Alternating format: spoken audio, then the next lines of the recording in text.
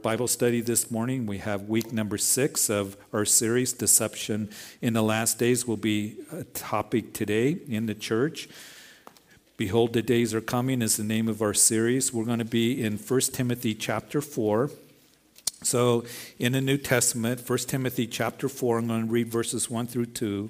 And then you can flip over a few pages and hold and mark where I'm going to be reading from 2 Timothy chapter 4, actually the first 4 verses.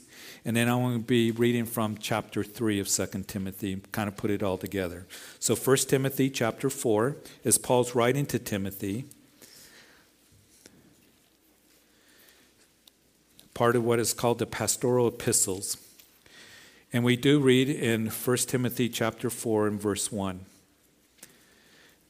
Now the Spirit expressly says that in the latter times some will depart from the faith, giving heed to deceiving spirits and doctrines of demons, speaking lies and hypocrisy, having their own conscience seared with a hot iron.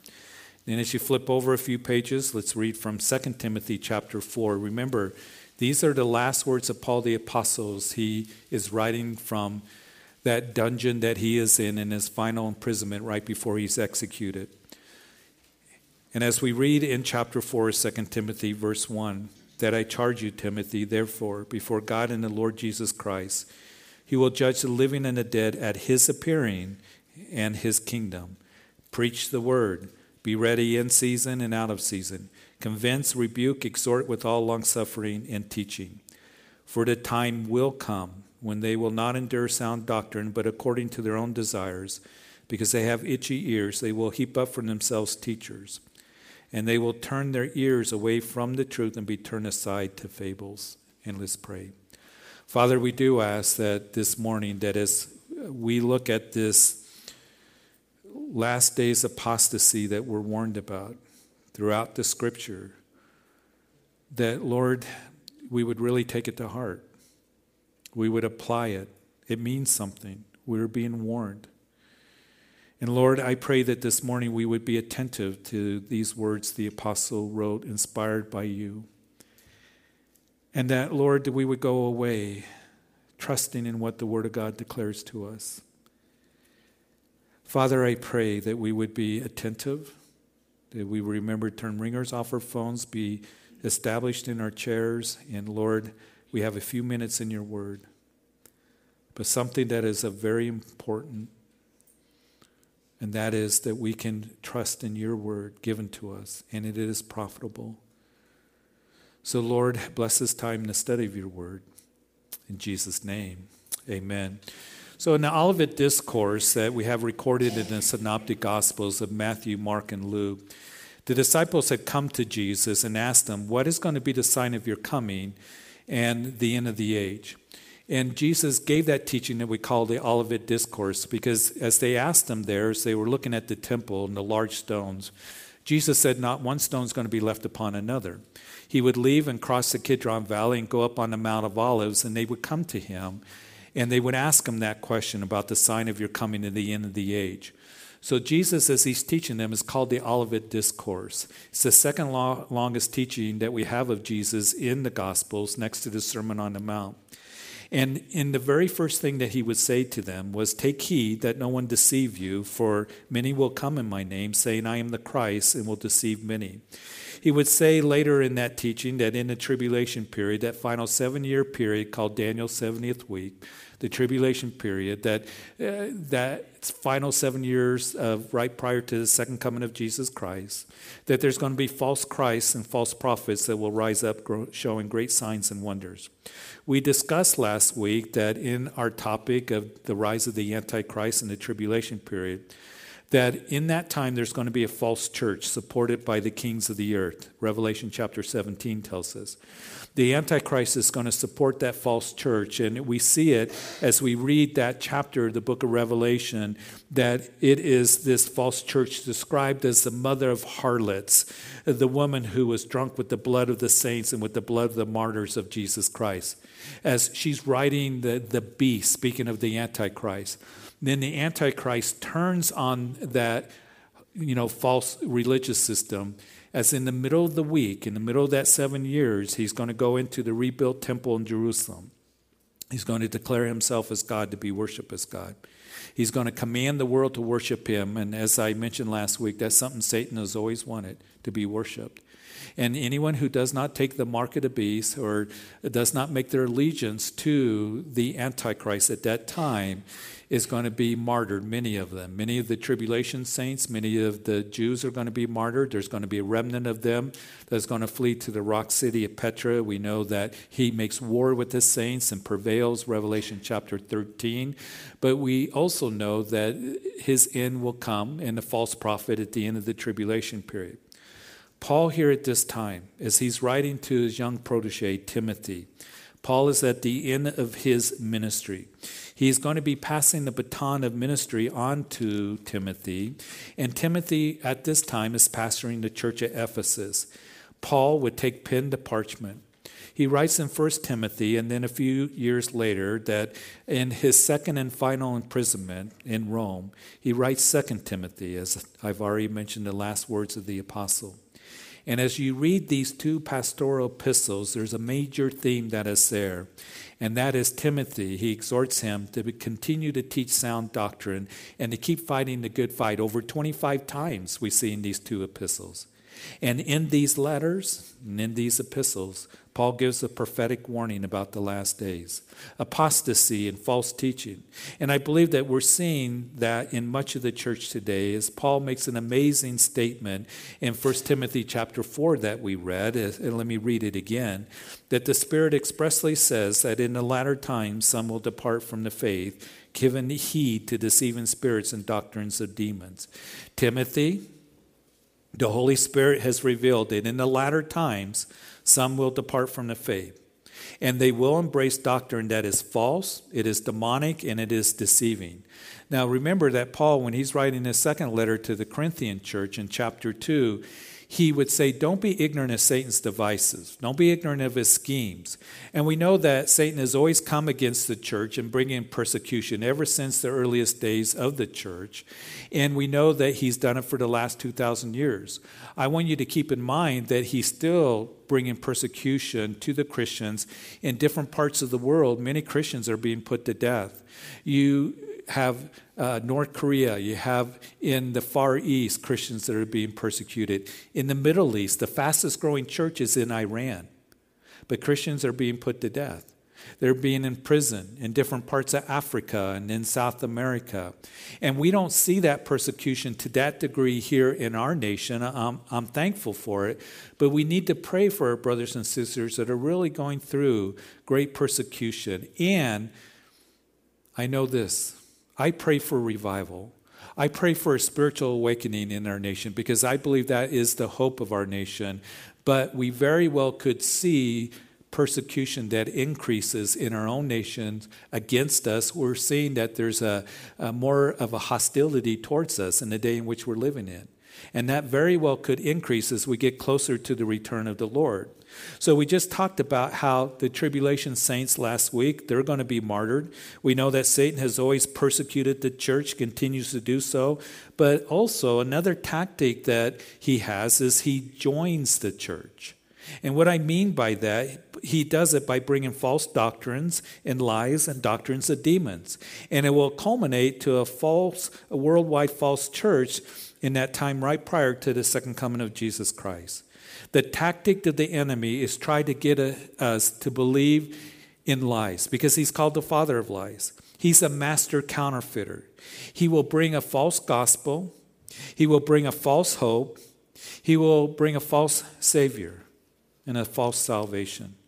Denominational and independent churches, and even the trend seems to be that more non-denominational churches, and when I use that word church, the church at large, are abandoning more and more the authority of the Word of God. No longer believing in the inspiration of Scripture. No longer believing in the infallibility or the inerrancy of Scripture or the sufficiency of Scripture for our lives. There are those who have just plain abandoned the gospel. People are being told more, those behind the pulpit, that you can live any way that you want. You can live in sin. You don't need to repent of sin. Just be a good person and you'll have salvation. I remember a few years ago that there was a pastor here in this town writing an opinion, an article right around Easter time, and he was from a progressive church, and he actually stated, as he was saying, just love one another, accept one another, any lifestyle that people live in. And he said that the gospel is an offense to him, the cross is an offense to him. And I read that and I couldn't believe it. And that's what we're seeing more today. The cross being an offense, we just need to love and accept one another. And when anybody says that to us, that we're just to love others, yeah, we are to love others, but we are to speak the truth in love, is what Ephesians tells us. To love them enough to tell them they need to turn from their sins and surrender to the one, the only one, who has made atonement for their sins on that wonderful cross. And what is sad and tragic is we see more in the church that is being influenced by culture, being influenced by the philosophy of the world, traditions of men. Remember, Paul said, don't do that, you're going to be cheated. Buying into the lies of the world, which is all brought about by Satan, to get people to believe deceiving spirits and doctrines of demons. Paul, when he established the church at Ephesus, that he said Timothy in the first chapter in 1 Timothy, he says, listen, that I left you here in Ephesus so you can establish sound doctrine again. In Acts chapter 19, on Paul's third missionary journey, he made Ephesus his base of operation. He stayed there longer than any other city on his missionary journeys.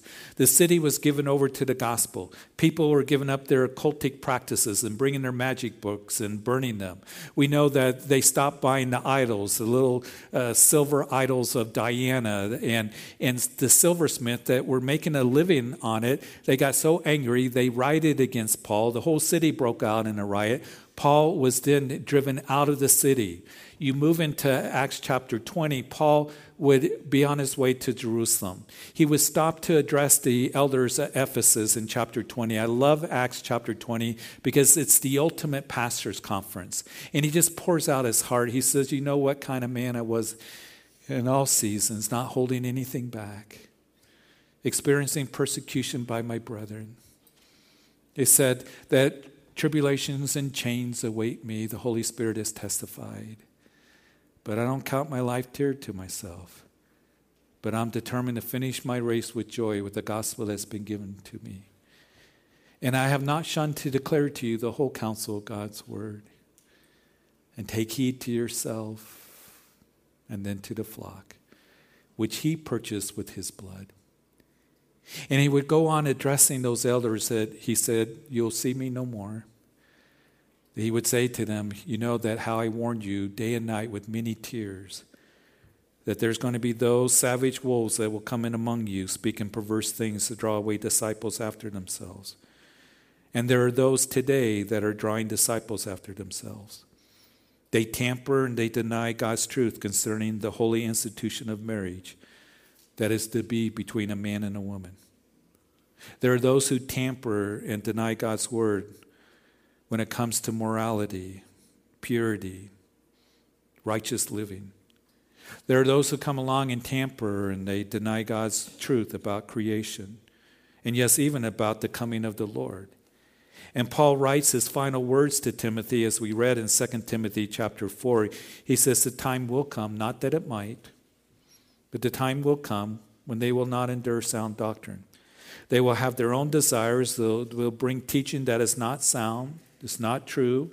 It will cause people to have itchy ears, and there are plenty of people that have itchy ears. And unfortunately, there's too many teachers behind the pulpit that are willing to scratch those itchy ears. I want us to always remember that God's word is to be declared. And there are those who, as they teach, it sounds good, it pleases the flesh. I can embrace what culture says I'm to. I can live any way I want. I can believe that salvation just comes apart from faith in Jesus Christ. I can just be a good person. That God can be, expressed in many ways. And there are those who are hearing that message. They're not hearing the message of repentance. and submission to the Lord and submission to the Word of God. There are those, I am unbelievable, over the last 40, 50 years, how many have bought into the prosperity gospel, which, by the way, is not the gospel. And there are those who are told that if you just plant a seed faith, and of course you send it to me, then you'll get 100-fold back. And if you just have enough faith, then you can name it and claim it, and you'll be healthy all the time. And we see it, that's what's emphasized. Paul would write about those who are greedy in 1 Timothy as he concludes the epistle. He says that those teaching godliness is a means of gain, and we know that he's talking about financial gain because of the context. He said, from such you're to draw yourself from. And those who desire, and that's the key, to be rich. You see, it's not a sin to be wealthy. If God has blessed you financially. We know that Abraham, he was wealthy. He was a friend of God. We know that David was wealthy. He had a heart after God. Solomon was wealthy. He had golden sandals. He had the wisdom of God. Joseph of Arimathea, a council member, history tells us, and it's recorded that he was one of the wealthiest men in Israel, had a prominent position, but he would risk everything as he went to Pilate and said that I asked for the body of Jesus, to prepare him for burial, to put into his tomb that had never been used. And it would cost him. It would cost him his position. It would cost him, his livelihood. But he said, I don't care. Because he died for me. And he would ask for the body of Jesus. You see, Paul writes, those who desire to be rich fall into temptation and a snare into many foolish and harmful lusts, which draw men into, destruction and perdition. And the love of money is the root of all kinds of evil, from which some have strayed from the faith in their greediness. Today, concerning the last days, we've touched on some teachings that I strongly disagree with, but there's strange doctrine that's out there. There's one that's very popular, particularly among young people, that has been gaining steam and popularity and being embraced by many Christians. It's called the New Apostolic Reformation. Listen, there's nothing new about it. It's just repackaged Kingdom Now theology, repackaged manifested sons of God. And what the doctrine says is there's going to be this great empowering of God through apostles that are raised up, through prophets. These are super apostles, if you would, super prophets. Does it kind of remind you of anything? Paul, when he was writing to the Corinthian church, the reason he's writing to them because they had to embrace these most eminent apostles. These guys that were coming on and they were burdening the people. And they said, don't listen to Paul the apostle. He's just his speech is contemptible. He's wearing those tent-making clothes, all sweaty. Don't listen to him. And Paul's writing and he's saying, listen, we didn't come peddling the word of God. We came to give you the gospel. You're living epistles through the ministry as we've served you. We didn't take from you. And he would say to them, the more I love you guys, the less I'm loved by you. And these guys that you're putting up with were even punching the people in the face. He said, you put up with it? They're false teachers. They're false prophets. The ministers of Satan, because Satan can transform himself into an angel of light. So there are those who will come along that sound very, very convincing, but they are not according to the Word of God. And I believe that in these days that the church, we're to move out in power and direction of the Holy Spirit. As I have already said, that I pray for spiritual revival and a spiritual awakening. But nowhere do I see in the prophetic timeline that we, the Christians, as the belief goes, as these super apostles and prophets that are amazing, working amazing things, miracles, as they have amazing prophetic visions, and the church is going to grow and grow, and there'll be mass healings, and the church will take over government and education and art and family and media, and then we'll usher in the second coming. Sounds glorious, doesn't it? Sounds wonderful, but it's not according to Scripture. Nowhere in the prophetic scenario do we, the church, take over the world.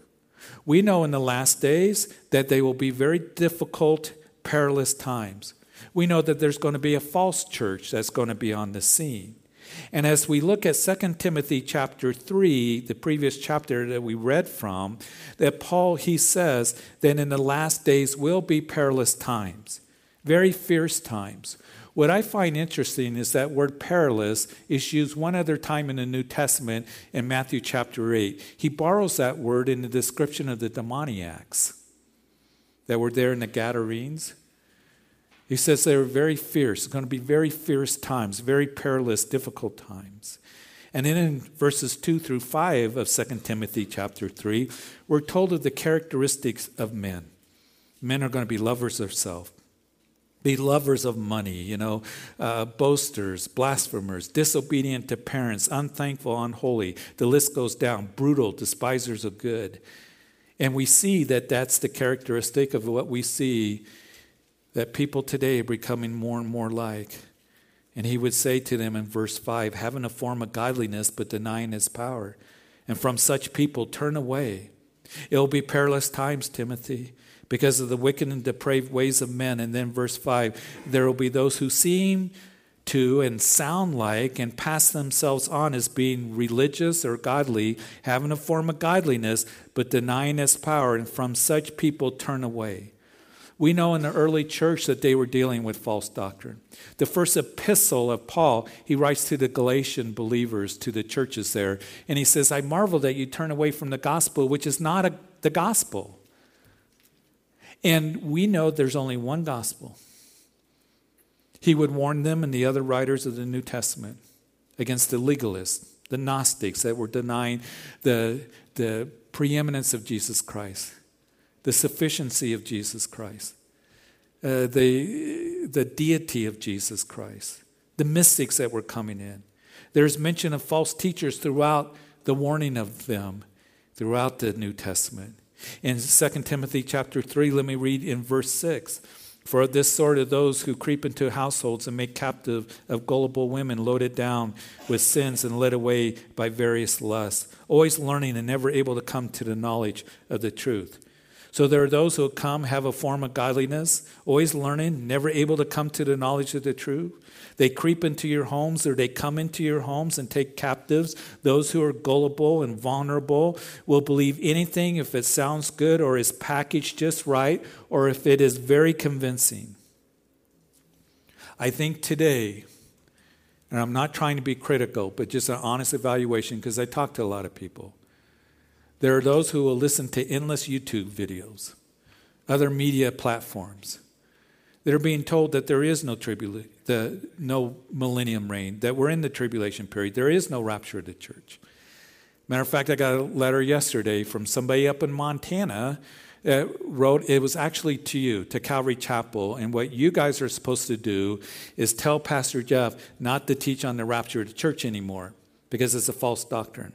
And he rambled on and reading it, and it's like, oh yeah, I know who he's listening to. He's listening to these because it's about the 20th letter that I've received from somebody. And there are those who will listen to a lot of teachers. They sound very convincing, but it's not sound doctrine. And we need to always remember that John tells us that we're to test the spirits to see if they are of God. Because many false prophets and teachers have gone out into the world. And always remember this, that the Word of God is our final authority. And we can spend a lot of time on social media and watching YouTubes. I'm not telling you not to do that. Or some kind of media platform or social media or whatever the case may be. But read your Bibles. Don't forget to do that. And in verse 8, as he's writing to them, he says, now Jannes and Jambres resist Moses, so do these also resist the truth. Men of corrupt minds and disapprove concerning the faith. There will be the counterfeits and those of corrupt minds. Who's Jannes and Jambres? Well, they resisted Moses. They're not specifically mentioned in the Old Testament. It could be, some scholars believe that they were magicians under Pharaoh. At least that's according to the old Ten Commandments movie, Charlton Heston, Yul Brynner, and Charlton Heston comes to Moses to Pharaoh and says, thus says the Lord, let my people go. And he throws down his staff and it turns into a serpent. And then your old Brenner, Pharaoh, he says, Janus, Jambres, come out here. And they come out and they throw their staffs down and turn into serpents. But Moses' serpent ate up their serpents. And they're counterfeits. And as you read the book of Exodus, you see that Moses, that he would turn water into blood. And the magicians would find some water that wasn't polluted, and they turned it into blood. And then he called up frogs, Moses did, and frogs were everywhere, in people's homes and in the cabinets. And Pharaoh calls his magicians, and they call up frogs. You know, Satan can work miracles. He's not the opposite equal of God. But he can work miracles and signs and wonders. We're told that very clearly in the scriptures. And so Pharaoh says to Moses, entreat of the Lord to take these frogs away because my magicians can't do that. You see, Satan will work, but it's always to make things worse. It's always for your destruction, deception. The fourth plague comes along, there's lice. And for whatever reason, Pharaoh wants more lice to come up. He calls for his magicians to call up more lice. They said, we can't do this. This is the finger of God. In the last days, there will be false prophets and teachers, we are told, working according to the power of Satan. Verse 13 of chapter 3 here, we're told that evil men and impostors will grow worse and worse. Not that they might, but they will. Deceiving and being deceived. We know that there's going to be those that are going to have corrupt minds, disapprove concerning the faith, impostors and counterfeits that will be very intelligent, charismatic, great speakers and orators, but they come against the truth and they hold people captive by their deception. Calvary Chapel, this is real. This is real. There is a real battle that has taken place in the day in which we are in. And there is a war against biblical values and truth. And there are those who bring deception, and some of them have a very large following. But we do read in verse 9, but they will progress no further, for their folly will be manifest to all, as theirs also was. They're going to progress no further. It's like God is saying, I draw a line in the sand, and these guys will go no further. And that will include at the culmination of things when Jesus Christ comes back to establish his kingdom. The Antichrist and the false prophet will be cast into the lake of fire. So as we read these warnings here, what is it that we do? What does it mean for you and for me today in the days in which we are living in these last days? You see, I get a lot of information about how we can reach our culture, be relevant today, how we can embrace culture, how we can reach the next generation, how, we can, all these things, how we can speak to them.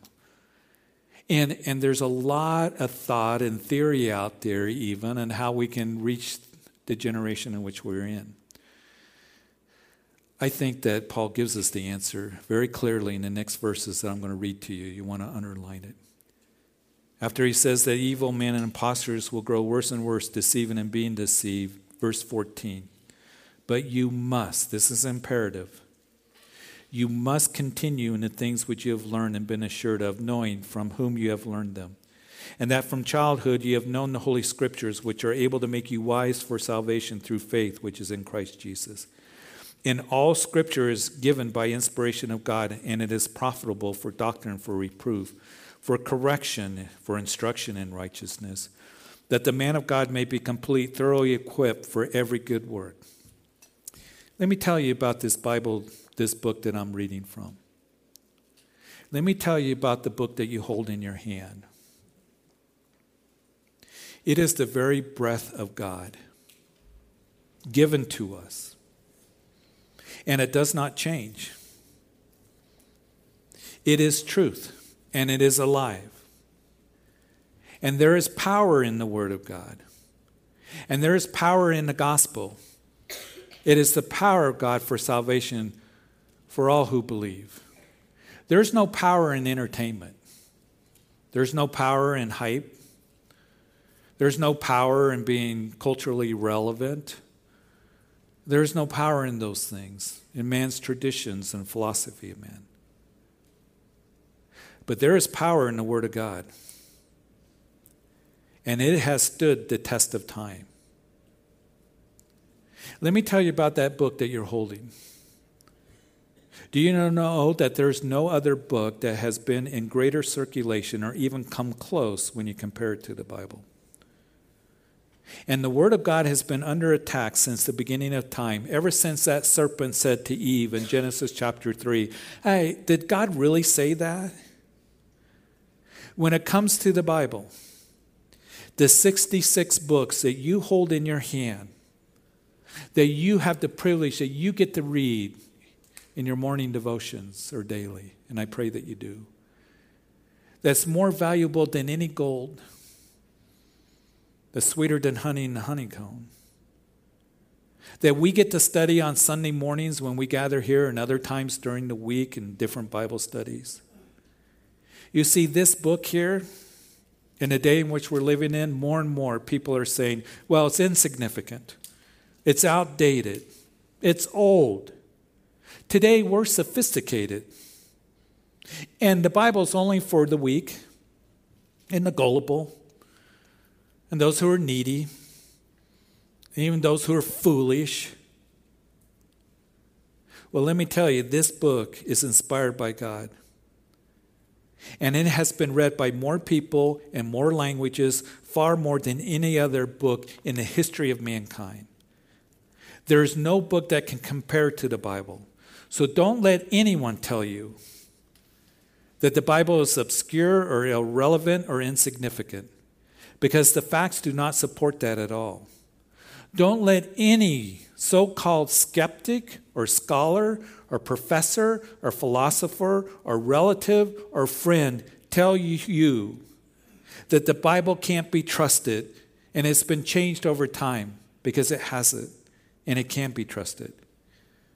It is the most influential document in the history of planet Earth. It has been under attack from emperors and Caesars and kings, presidents, college professors, politicians, and the media in Hollywood. You see, they're not attacking the Quran. They're not attacking books on New Age philosophy. They're not attacking on how to be culturally relative. They're not attacking books on Wicca or the Quran. There's an attack on one book, and that is the Bible you hold in your hand. And keep in mind, it's because it's a spiritual battle, and Satan does not want you to know the truth of God's word. And all those who have tried over history to rid the Bible have come and gone, and all those presently that are trying to rid the Bible will come and go. And they will live, and they will breathe their last, and the Bible will stand. Because the Word of God is for all eternity. And Jesus said, heaven and earth will pass away, but my words will never pass away. This amazing book you hold in your hand, 40 different authors, all different backgrounds. Moses was a shepherd. David was a king.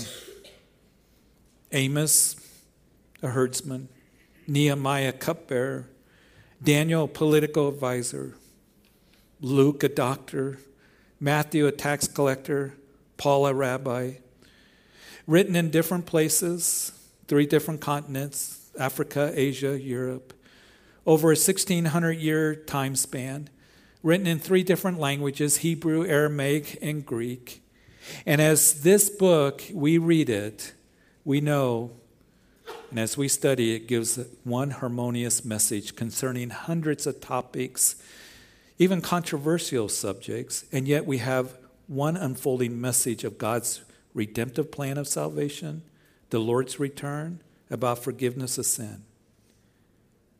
And I dare anyone to gather 40 different authors to write on different topics and see if you get a harmonious message from all 40 authors. I guarantee it won't happen. The Bible that's in your hand, it is divine. It is a supernatural collection of writings that is the very breath of God that is put to the page. All 66 books, 1,189 chapters, 31,175 verses. And Paul, who is writing this last epistle in his last words, he says it's all inspired. It is God-breathed. And it is all of it, from Genesis 1:1 to Revelation 22:21, it is profitable. The scriptures are a great benefit to our lives and for the church. And we need to remember that we have the inspired, infallible, inherent Word of God from an all-powerful and knowing and all-loving God that has given us His Word, and it is profitable. And we will reap the benefit of the Word as we learn of salvation and His love and how to live and experience life the way it was meant to be experienced. To live in freedom, because you shall know the truth and the truth will set you free. It's not to hurt us. It's not to put us in bondage. God's not trying to make our lives boring and all of this. It's not to be burdensome to you. But this is the commandment of God. That the love of God is keep His commandments. And it's not burdensome to you and to me. Do not buy into those who say the Bible's outdated and old school and it's your parents' religion. We need to progress. We need to be open to interpretations. It doesn't apply to us today. The Word of God is profitable in doctrine. Paul would say to Timothy, you followed my doctrine carefully. Paul, in his exhortation for Timothy to continue in truth, he's saying, I didn't make this up. It came from God. It's profitable for doctrine when it includes teaching truth.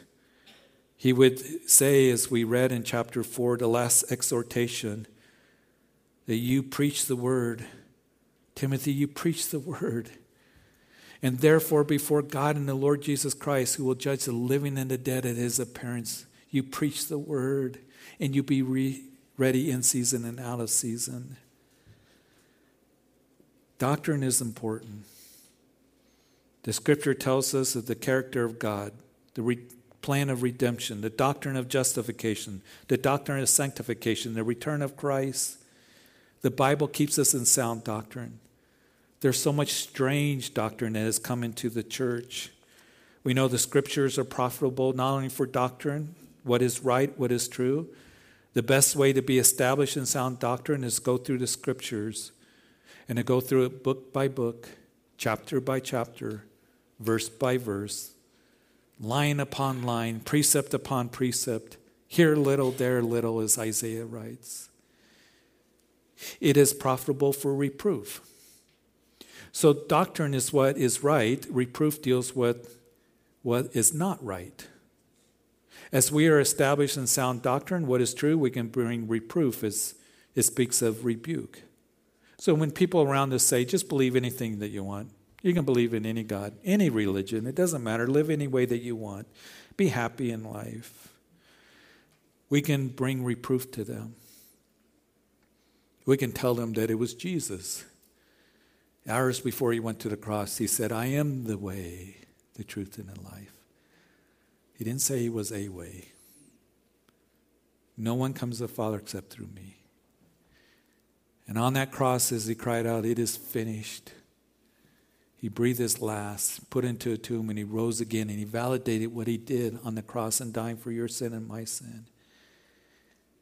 And He is the way to salvation. Faith in Jesus Christ. And we can tell people the good news. The scriptures are profitable for correction and instruction in righteousness. It deals with the person's conduct, and we see, I think, very clearly that Paul's teaching is you cannot have proper and right conduct without right and proper doctrine. Proper theology will tell us how to live that abundant life, how to live in proper conduct, how we can bring correction to people. Correction is how to live right, and instruction in righteousness, how I can continue to do that. Don't buy into just live any way that you want to. We're called to a higher way of living. It saddens me And I say this very humbly. How more and more Christians are buying into just live any way you want. You can live with your boyfriend, girlfriend. It doesn't matter. You can go out and live this way. And it is a deception of the enemy. Paul, he is one that said to be spiritually minded is life. To be carnally minded is death. If you decide to live after the world, you're just going to reek of death in your heart and in your soul. And you're going to reap corruption, because we know that Galatians tells us, don't be deceived. God will not be mocked. Whatever a man sows, so shall he reap. If you sow into the Spirit of the Spirit, you'll reap everlasting life. If you sow into the flesh of the flesh, you'll reap corruption. Every single one of us are under that law. There's no exception. I want to know how to live right. I want to live in freedom. I don't want to be in bondage to the deception of the world. Aren't you glad that we have God's word to live the life the way it was meant to be lived? We don't have to live in that deception or deceit. We don't have to be in darkness. We don't have to be confused. We don't have to live in foolish ways, because we have God's word. We don't have to embrace the philosophy of the world, the weirdness of the world. We can avoid the many pitfalls in life. And then Paul tells us that Scripture is profitable so that the man or woman of God may be complete. That is mature, thoroughly equipped for every good work. As we learn the Word of God, it matures us as a Christian. I want you to always remember this. There's no other shortcut, no other way to grow than to be growing in the Word of God. And you and I, if we are not in the Word of God, you will not grow in your Christian life. And second of all, you will get deceived. There's too many false voices out there. And we must avoid that which is false. Not to be polluted by culture, not to be pressured into accepting it, to compromise what we know to be true, but devote ourselves to the Word. And then we can be equipped for these difficult days that we are in. Amen? All right. Father, we thank you. We thank you for this word given to us that is so important. We want to be established in your word that is inspired, all of it. So, Lord, I thank you for today's reminder. That is true, the last days are perilous. More of an attack on the word of God. Those having a form of godliness but denying its power. The counterfeits, corrupt minds. We know that evil men and impostors are growing worse and worse. But we must continue in the Scriptures, because it has the power to change lives. The gospel has the power to save. May we always stand on the Word of God. And I just want to pray right now, if any of you are here and you're buying into the deception of the world or culture, you're being deceived. You can live any way you want. You can believe what you want. Whatever it may be, you know that it's contrary to what the Word of God says. Turn away from it. The Lord loves you so much that He doesn't want you to be in bondage or be hurt by sin and carnality, be cheated by the world's philosophy, traditions of men, that which is not of Christ. He loves you so much that He says that this is His love, that we keep His commandments, and it's not burdensome to you. It's to free you. A better way of living. We talk about joy and peace and goodwill in this time of the year. It will not come unless you embrace Him personally in the Word of God.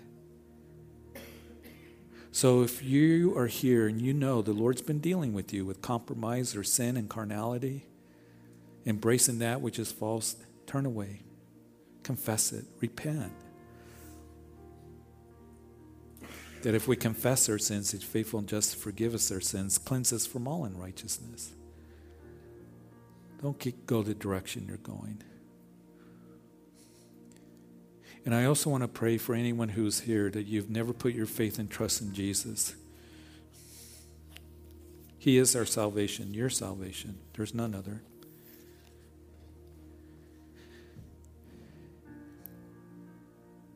He went to that cross, beaten and scourged down the Via Dolorosa, the way of sorrows, and out to Damascus Gate, and was pinned to a cross, and He was thinking about you. He knew that you would be here on this December morning, and He says, I love you, and I died for you, that you might have forgiveness of sin and right relationship with the Father. He rose from the grave. He validated what He did on the cross. And as I've said, there's many, many religions, but only one empty tomb. And the invitation is for you to come, to repent, change directions, quit going the direction you're going, and turn to Him. Call out to Him. And you can do that sincerely in your heart. You can pray, Jesus, I come and I ask, forgive me of my sins. I believe you died on the cross for me, specifically, individually. Forgive me of my sins. And I ask that you would be my Lord and Savior, because I know you're alive. You rose from the grave. And I thank you for this new beginning, for saving me. Help me to learn of you and walk with you all the days of my life in this new beginning. And it's in Jesus' name I pray. For all of us, may we leave this place just being established in your truth and having confidence that this book that we carry in and read and study is God-breathed and given to us and is eternal and doesn't change.